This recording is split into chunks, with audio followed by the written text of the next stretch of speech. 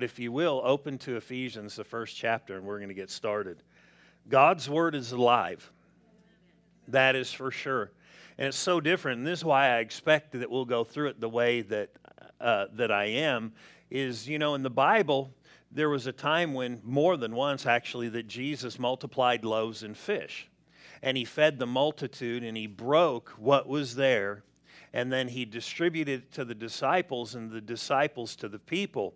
And there were small amounts, like just a few loaves and a couple of fish. And then they fed thousands of people because they multiplied once they got in the Lord's hands and he blessed them. And I believe that's true with this. The Bible is called the bread of life. And Jesus said, man shall not live by bread alone. So I believe if the Bible is touched by God, when we read it, it'll do the same thing that the loaves and fishes did, where there will be plenty to feed everybody, and then there will be leftovers, and you don't have to have a lot to get fed a lot. Because they didn't. I mean, there's no way that for thousands and tens of thousands of people, because it only gives reference to the men, but there were women and children too. So tens of thousands or 10,000 or more people, at different times that were fed by small amounts. But it was after the Lord blessed it and then broke the bread and gave it, and they all ate and they were all filled. And then they gathered up fragments and took something with them. So I believe not only will you get something here today, but you'll have something you can take with you. So Ephesians, the first chapter, and we're going to read the first verse. So it says, Paul, an apostle of Jesus Christ by the will of God, to the saints who are in Ephesus and faithful in Christ Jesus. So he gives this introduction here about himself. He said, Paul, an apostle of Jesus Christ by the will of God, to the saints. So this letter is to the saints who are at Ephesus. But it's not only to the saints who are at Ephesus, and this is not the only letter, by the way, or message given to the church at Ephesus. If you read the book of Revelation, there's 7 letters to 7 churches. Paul started this church. Paul pioneered this church. It was a work that Paul started. And so Paul started this work, and we can see in the Bible where he met these guys and he got them filled with the Spirit and things like that. And we'll probably talk about that later, like in about 40 weeks or so, because it's in the 5th chapter if we go by, half a verse. So, but that being, we wouldn't even be out of the 1st chapter. But that being said, these people had a place in Paul's heart. And then when Paul had died and John was the last one around, there was another letter written from the Lord, or a message given to this church. And so right here it says, to the saints at Ephesus, halfway through the verse, but it says, and faithful in Christ Jesus. So this letter is for this church, but it's for all those who are faithful in Christ Jesus. Those who have given their life to the Lord, this letter is for you. So it would be good to know what the Lord has said to us, His church, because these are the letters to the church. We should spend the majority of our time in the New Testament, because the New Testament was written to the church. The church didn't exist in the Old Testament. There was animal sacrifices, but they were waiting for Jesus to come to be the ultimate sacrifice, not to cover sin any longer, but actually to give life to man and to remove their sinful nature and make them become children of God. So these letters are written different than the Old Testament. So notice here the very first verse says, Paul, an apostle of Jesus Christ. An apostle, and we'll probably talk about it because they mention them in the 4th chapter, an apostle literally means a sent one. A sent one by God. And so they're different than evangelists, they're different than pastors, they're different than the other ministry gifts, but they start works and they establish works. And so he said, Paul, an apostle of Jesus Christ. He was an apostle of Jesus Christ. And notice it says, by the will of God. Whatever we do, we want to do things by the will of God. And so I want to talk about that phrase right there, by the will of God. It's important to know that we are supposed to do things by the will of God. There is a will of God. And do you know there was a will of God long before we ever existed? Long before you ever existed, there was a will of God for you and for your life. I mean, long before, the kids were born, that are in children's church, there were certain freeways that were already here, paths that could be traveled. But in God, there are things that are designated to all mankind and all people long before they ever came. And so we're going to read here, go to Galatians, the first chapter. Galatians 1, verse 15. So just a couple of pages back, Paul talking about himself and who he was as an apostle, but it's a real interesting statement here because we're talking about God's will. God's will for your life, God's will for my life, God's will in life. But notice this in the 15th verse. But when it pleased God, who separated me from my mother's womb and called me through His grace or through His gift. Notice this, it says, but when it pleased God, who had separated him, or he said me, from my mother's womb. Way back before Paul was ever born, when he was conceived, God had a plan. I mean, so people who think they were a mistake child, or, we had 3 kids and we weren't expecting that 5th one. And you were that 5th one. When you were conceived in your mother's womb, He had a plan. And that's where He hatched the plan. That's where it was set. The day you were conceived, you were marked. And I believe this, long before you were in your mother's womb, we know from verses, He already knew you were coming. So you might have been a mistake by humanity's standpoint, but you were not a mistake in the foreknowledge of God. And so He doesn't have to scramble for anybody. There are things designated that people get marked with the minute they're conceived.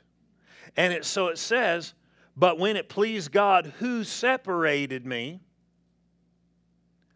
from my mother's womb and called me through His grace. His grace is something you don't earn.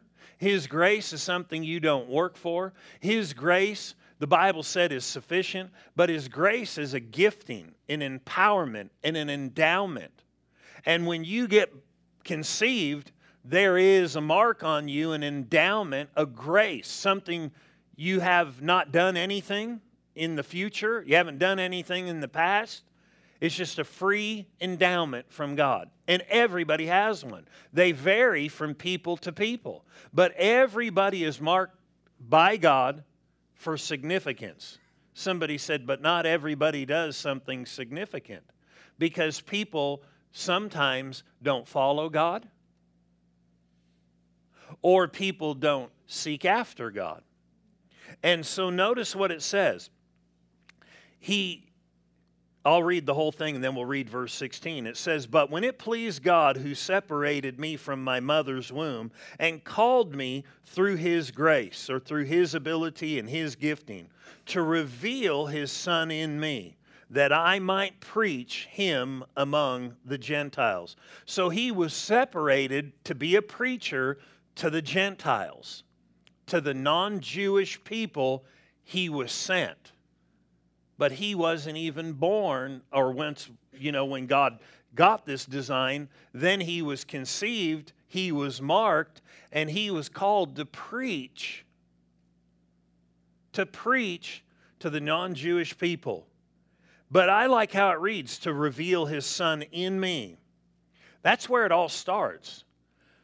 There is a plan and a purpose for people, and I believe there are people that sense things, but they don't know it until His Son, Jesus, is revealed in them.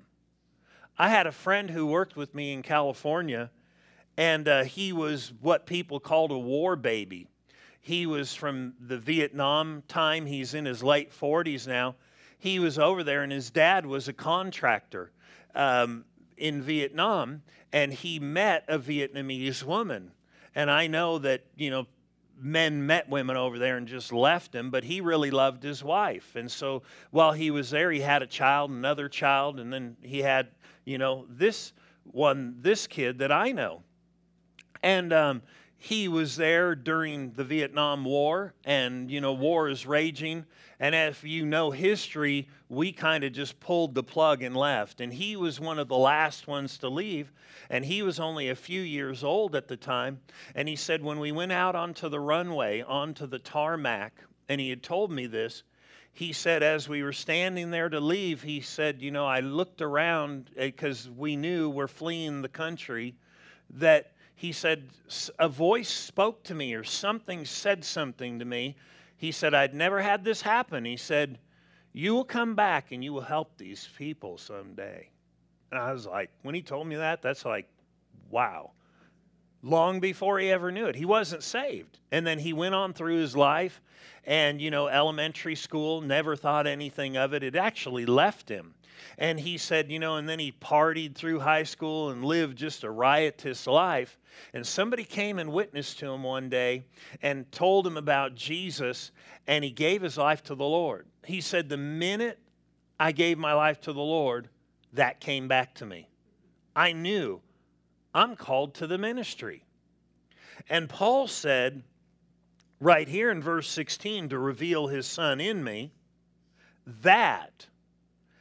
to reveal his Son in me, that's what happened to him. When his Son, when Jesus got revealed to that guy,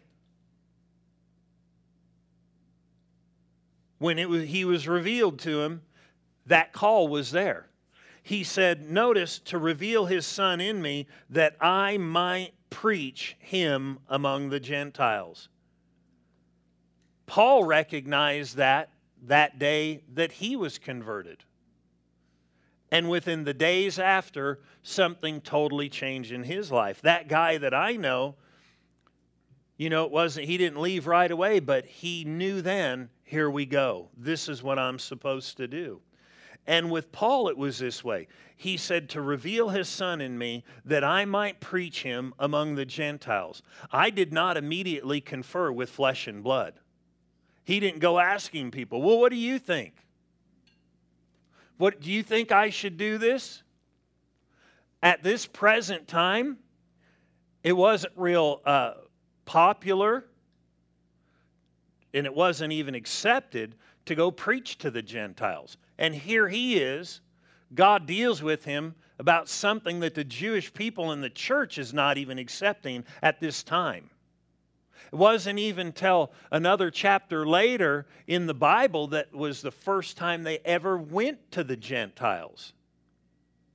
And that person had to have a vision to go, because they used to think that Gentiles were unclean, and here God had already marked him. This is what's interesting to me. However old he was at this time, years and years before it was ever acceptable, God had marked him to go to these people. Isn't that interesting? What is not acceptable to man could be acceptable to God, and vice versa. You with me? When this guy went to Vietnam, it was unacceptable to man, but it was acceptable by God, and God had marked him, in his mother's womb, and when he was little, all of a sudden he got a little glimpse of light. And Paul got a glimpse of light when he got saved too, about the purpose that had already been there. But was Paul living a purposeful life up until that time? No way. He was actually opposed to the church. He would lock them in prison, and he thought he was doing God a favor. But it was when he found Jesus that it all changed. And when people find Jesus and really get to know him, that's when things begin to change. Purpose comes. Aim comes in life. And that's exactly what happened to Paul. He was heading one way to persecute the church. He had an encounter with Jesus, and now he's heading this other way. His whole destiny changed. And anytime someone comes to know who they are in Christ, what they have, after they're saved, their lives begin to change too. And so turn with me, if you will, to Acts the 9th chapter, and we're going to look at the will of God for Paul. When this began to happen, when this call happened, when he said he was called to be an apostle, and he, is sent to these people, and he's an apostle by the will of God, let's look at how he came into walking in God's will for his life. Now we notice there it was when Jesus was revealed in him. Not just revealed to him, but notice how it reads, he was revealed in him. And there's a big difference between things being revealed to you and being revealed in you. And I believe we'll talk about some of that because Paul prayed some of these things, that the message of Christ and who Christ was and what he did, what he bought, and what he was paid for. Later on in Ephesians, the first chapter, he prayed that they would be revealed in the believer. Not just information coming to them like math or English or some kind of history lesson. It's on a totally different level that we are to receive the Scripture. We are to get the truth by revelation. Revelation literally means to pull back the curtain. Well, if you pull back a curtain, if something's there, you're going to see it. If there's nothing there, you're not going to see it. And so revelation is that way. Jesus is there. He is in heaven. We know the Bible said he was received up into heaven and received out of our sight. So he's not in our physical sight, but he's there. But you can get revelation of him and know him personally and really know him. When the rest of the world says, that ain't true, he's not real. The Bible calls the world blind. How could you explain to a blind person what purple is if they never saw their whole life? How could you explain to them what orange is? How could you explain to them what clear is when they can't even see? So you say, oh, that's dirty water, don't drink that. Well, what does that mean? It means you can't see through it. It's cloudy, wait a minute. Something's not. But to a blind person, they don't know all that. And that's why, the Bible said people who are lost are blinded by the god of this world. Well, when they're blinded, they don't see things, but we need to not just have information given to us. We need revelation of it inside our hearts and in our spirits. And so here in Acts the 9th chapter, we're going to look at a number of different verses here about Paul finding out the will of God for his life and how it happened when Christ was revealed to him. Notice this in Acts 9:1. It says this, then Paul, or Saul, and this is his name before the Lord changed his name later on. Then Saul, still breathing out threats and murder against the disciples of the Lord. This guy is not about church. He's not about Jesus. He is so opposed. He's breathing out murder against the disciples of the Lord, and he went to the high priest, verse 2, and asked letters from him to the synagogues of Damascus, so that if he found any who were of the way. Now these are believers. He's asking for letters so he can go throw them in jail and kill them. Notice this, so that if he found any who were of the way, whether men or women, he might bring them bound to Jerusalem. I mean, he chained them up and brought them. We know other places where he was consenting to the death when Stephen was stoned to death. So this has to be some kind of radical change to bring a man from murder, persecution of the church, hatefulness toward the things of God, to a dramatic change where he's just totally headed toward the Lord and whatever he wants. So notice this. Verse 3, as he journeyed, he came near to Damascus, and suddenly a light shone around him from heaven.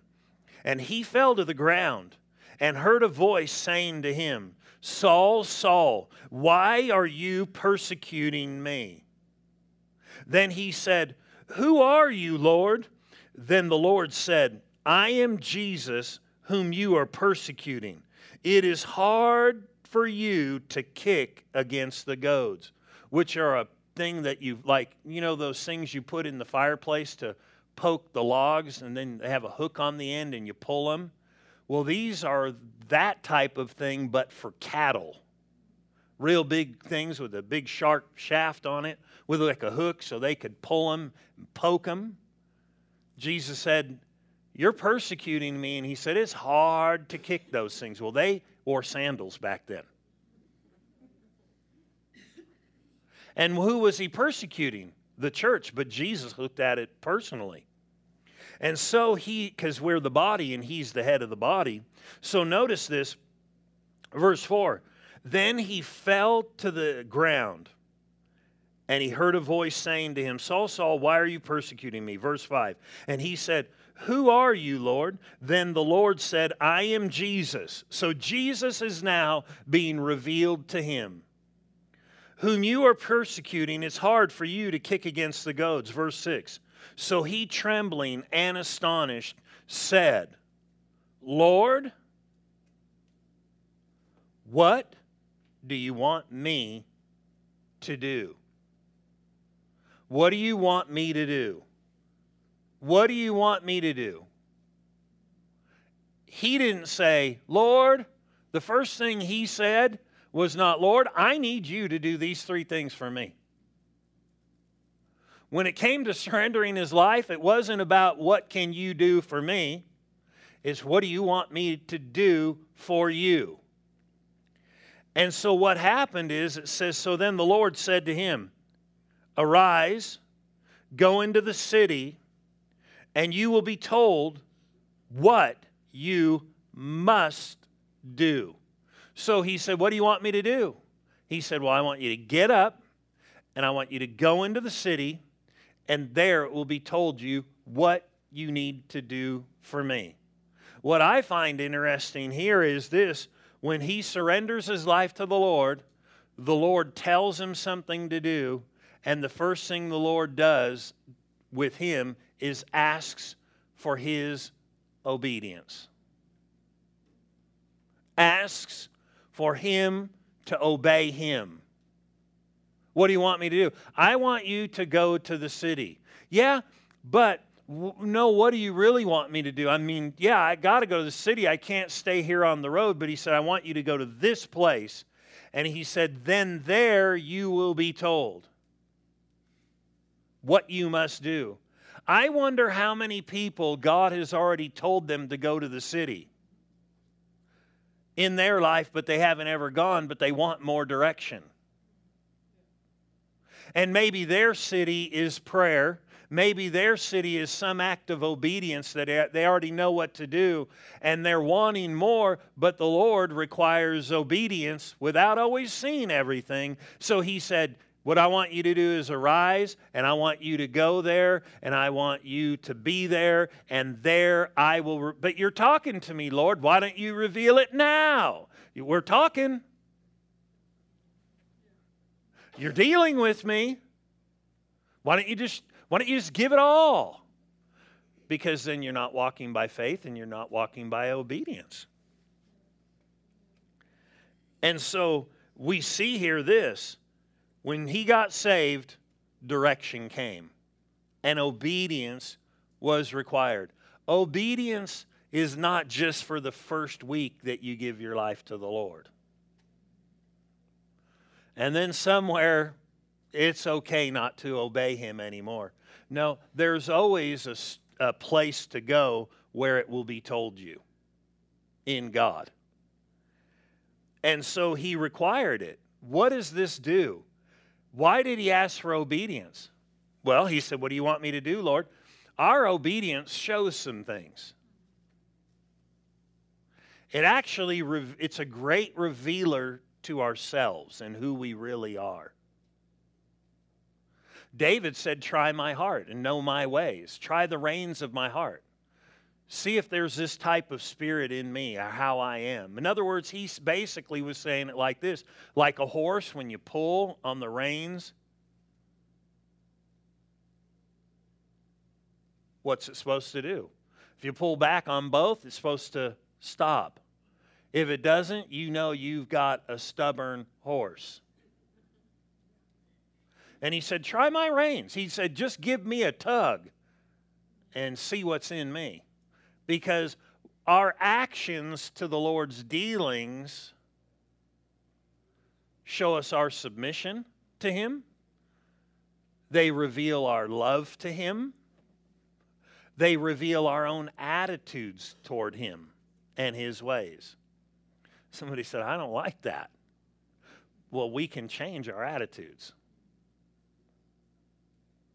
And if you come back in 2 years, we'll be in Ephesians, the 4th chapter. No, I'm kidding.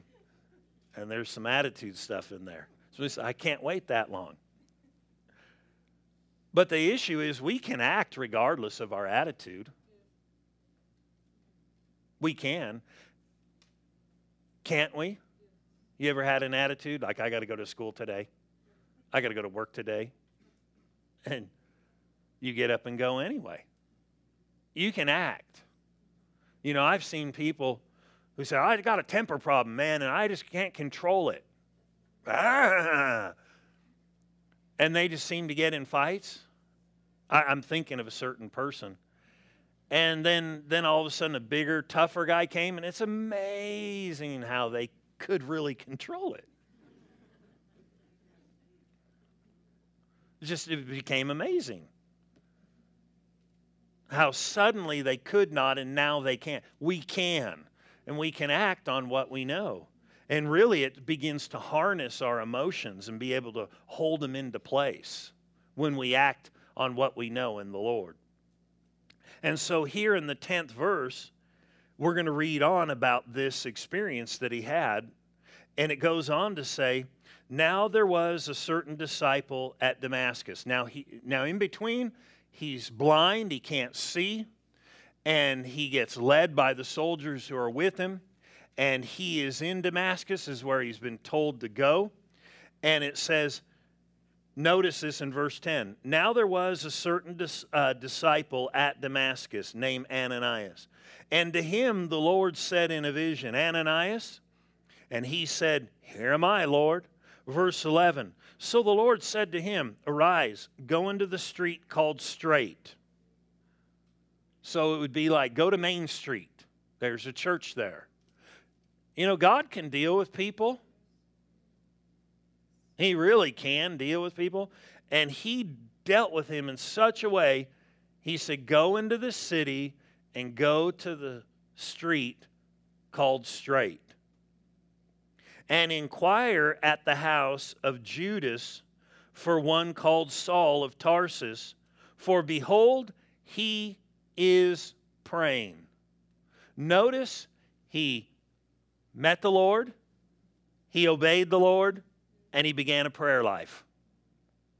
And it's interesting to me, the Lord knew exactly what Paul was doing and knew what he was doing at the... I just don't know if the Lord hears me when I pray.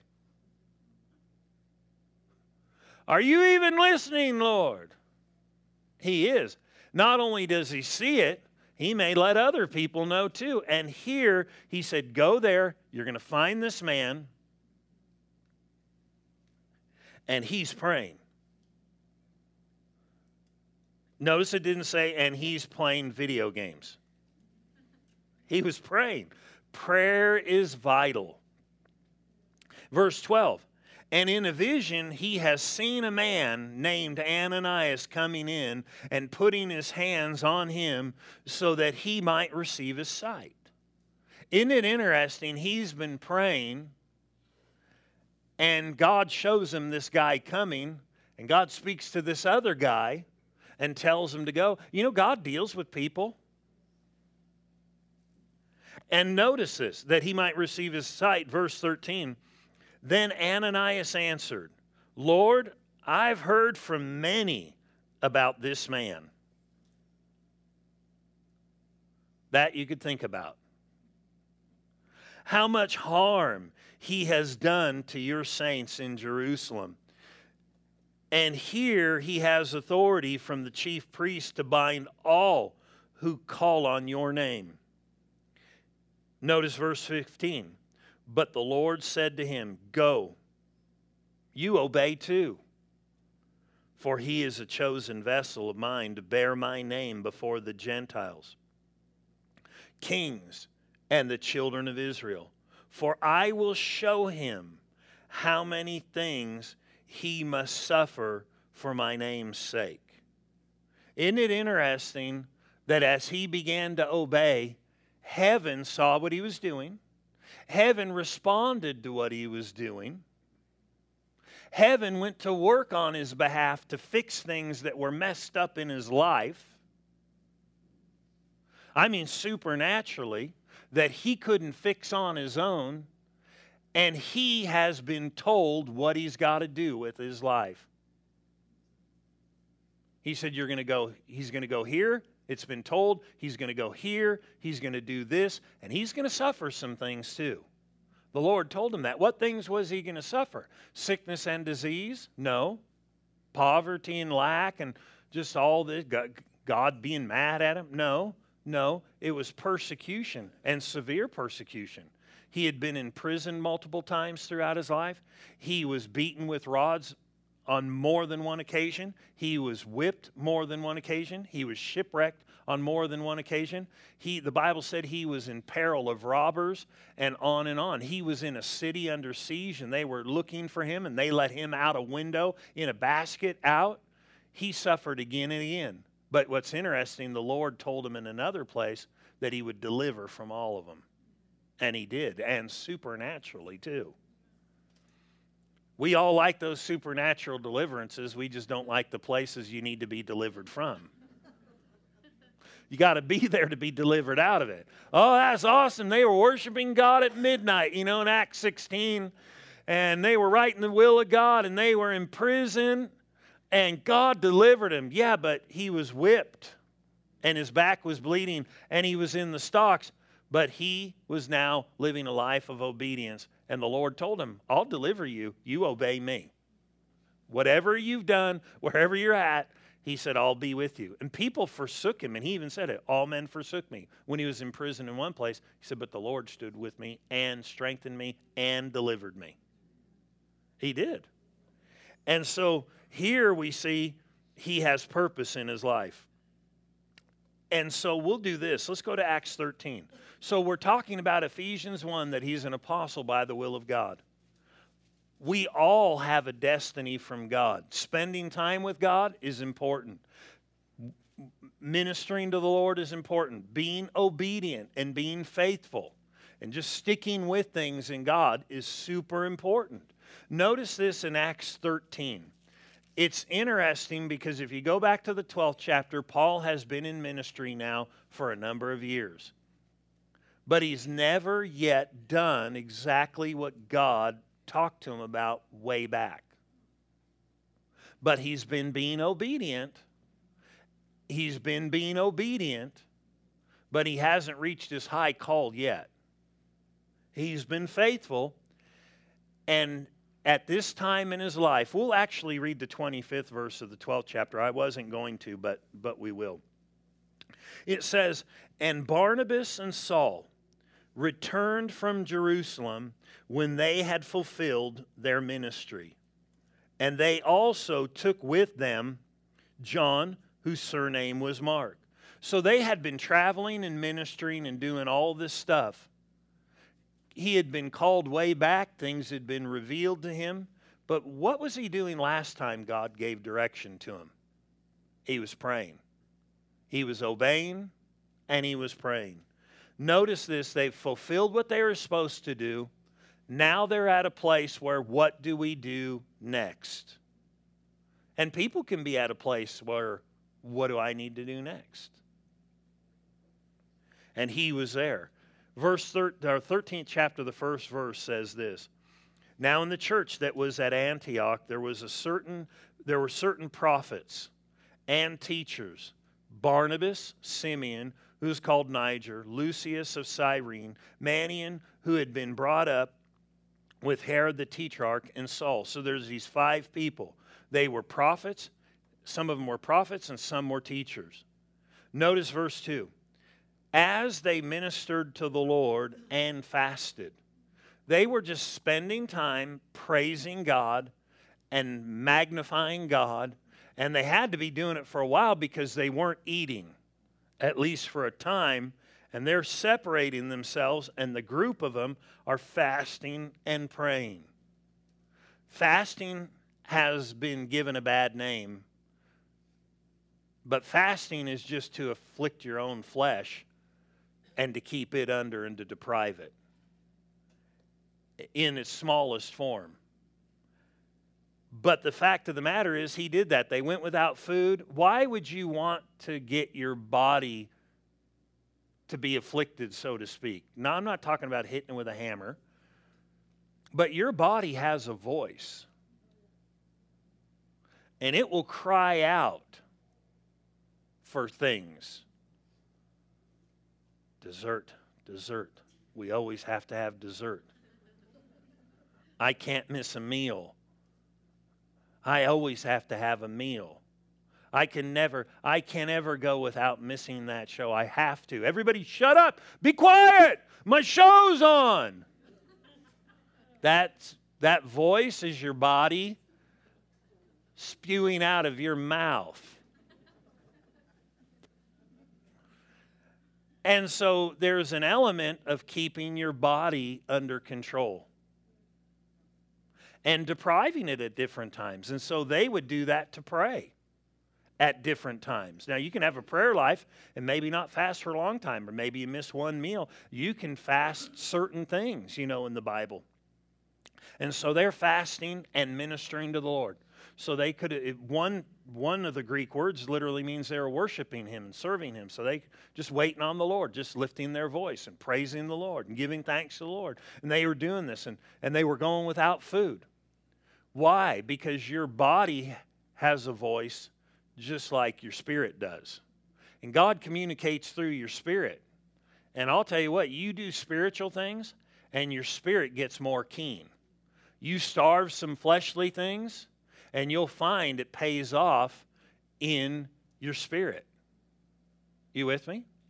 And so here they are ministering to the Lord. He's praying again. He's spending time with God. He said, then the Holy Spirit said, now separate to me Barnabas and Saul for the work to which I have called them. It's an interesting statement there. The Holy Spirit said, maybe through a person, one of these people, now separate to me Barnabas and Saul. Notice how it's worded, to the work to which I have called them. Not to what I am now calling them to what I've already called them to. They were already called to this. God just began to speak to them and say, now's the time to do this. It was revealed to him way back. It was set to him when he was in his mother's womb. But as he spent time with God, purpose came. Understanding of the will of God came. And so he was called to be separated now unto this call. And it says after, verse 3, then having fasted and prayed, they laid their hands on them and they sent them away. It's interesting that he was not an apostle just by, hey, I went and took these 3 classes. There was an opening. I just decided this is what I'm going to do with my life. Let's close in Ephesians 1. He didn't say that. In the Bible, it tells us nobody was supposed to take on themselves an earthly priesthood. It was designed by God who would take that position. And here's the thing, God has a design for every man, woman, boy, and girl's life. And if you notice here in Ephesians 1, Paul said, Paul, in writing this letter in verse 1, an apostle or a sent one of Jesus Christ by the will of God. He was doing what he was doing. He was writing what he was about to write by the will of God.